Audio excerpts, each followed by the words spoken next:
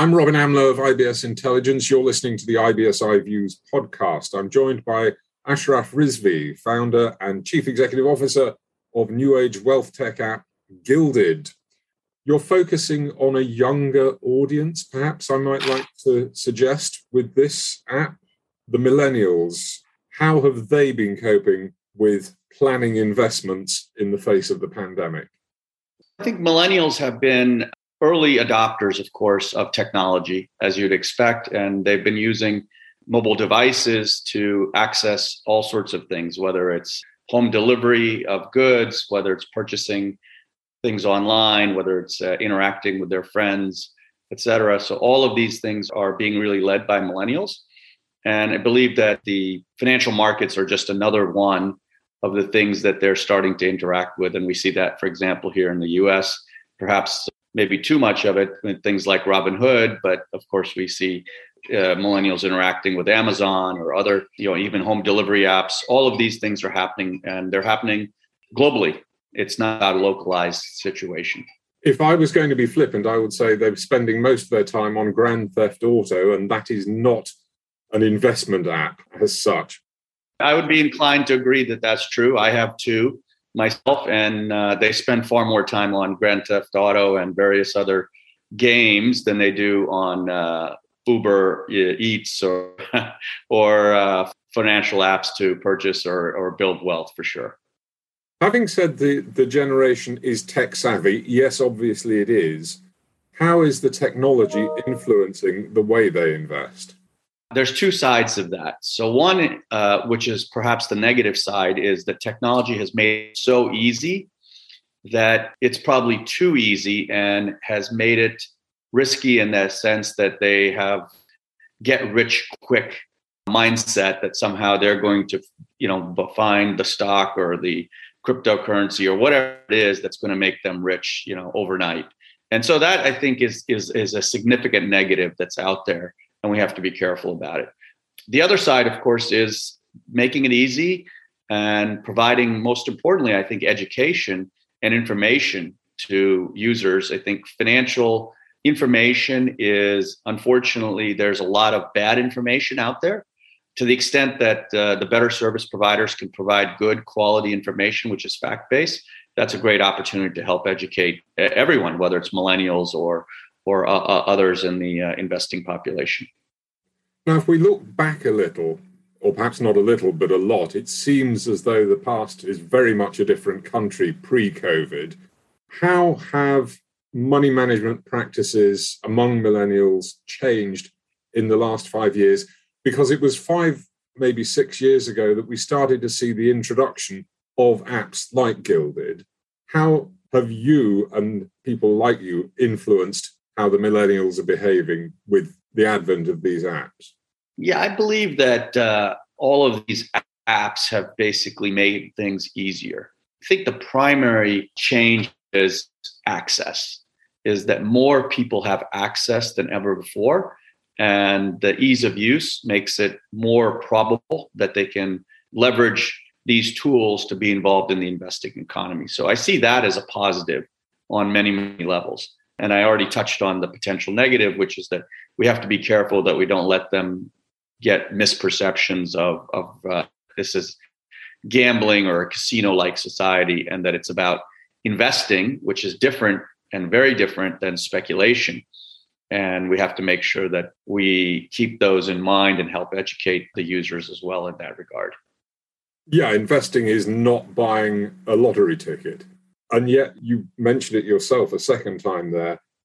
Yes, it's become easier. Apps make it easier. Apps with education would keep me better informed and help me make better decisions. But at the same time, some guy on Facebook is going to recommend a great stock to me that is going to make me millions. How do we get over that pitfall? How do we get around that? Yeah, Robin, I think that's a huge challenge. Unfortunately, the pros and cons of social media are sort of inherent in your statement, of course. One is, the pro is that it gives everyone a voice, which is great. Everybody matters in that sense, and that seems very fair. The problem is, unfortunately, not everybody is informed enough to provide you good advice. And so getting advice from somebody on Facebook is probably not the best thing, or many other forums. There are people who are professionals, and others can sort of impersonate professionals, even though they're not qualified to do so. And that can be very dangerous. And so I think that is a risk that has to be managed. And I think to some extent here, buyer beware does apply and is going to be more and more relevant than ever before. Fully appreciate caveat emptor, to put it in Latin as it was originally offered to us. Indeed. But surely the apps that are going to be big winners in the future, the services that are going to be big winners in the future, and again, this is an issue we've already touched on, are going to be those that offer education as well, that are going to be those that empower their customers and their potential customers to make the right decision. I agree. I believe so. This is something that we're working diligently on to ensure, and I think all the best apps provide a lot of education, and they do a good job of making it simple and easy to understand and consume. And really, more importantly than probably anything else, is they keep it fact-based. I think this is probably the most important thing, is that we don't want to tell you what to do or suggest what you should do. You should have the right to make the decision that's appropriate for you and for your risk tolerance. There have been several things that have become available that were not available before. I'm thinking of digitally enabled investment options that physically could not be offered before. These investment opportunities, these new tools, how much of a difference are they going to make to the next generation of investors? I believe it's going to be a huge thing. I think we're at the early days, if you will. Let's, in cricket terms or baseball terms, the early innings of this change. I think we're seeing this already happening. So whether we're talking about ride sharing, whether we're talking about renting homes or travel, this is happening everywhere where people have mobility and access to information, and they can gain it through many, many mechanisms. And of course, I think financial markets or investing is something that when I started, almost over 30 years ago, it was done largely by pen and paper and by phones. And we've come such a long way that everybody can have access. These tools are democratizing that access. And so I think what will happen, the big trend here will be that consumers will be able to use these apps to help their overall financial profile, get the information they need on a real-time basis, be able to do things they need to do easily, not have all these cumbersome problems, which is one of the problems I think a lot of banks face, is that they tend to be cumbersome, they're difficult to deal with. And now, of course, you can do it all from your mobile device, which has really become one of the most ubiquitous instruments in the world. Almost everyone has a mobile device if you're probably over 10 years old and you know how to interact with it. And so I think that's very powerful, whether it comes from education or financial services that can be offered. Well, talk to me a little bit about digital gold, because this is your speciality.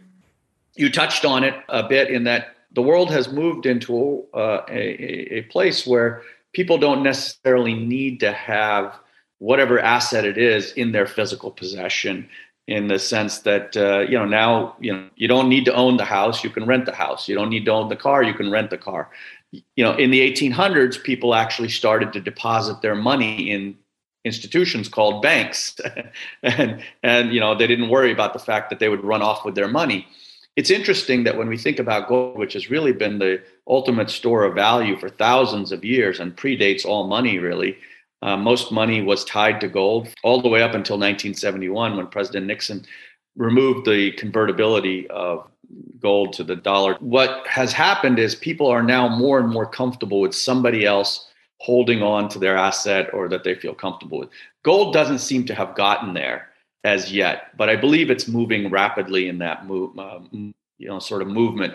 Similar to, I would say, let's use the example of India, for instance. My parents are first generation Indians. When they moved, of course, very few people had landline telephones.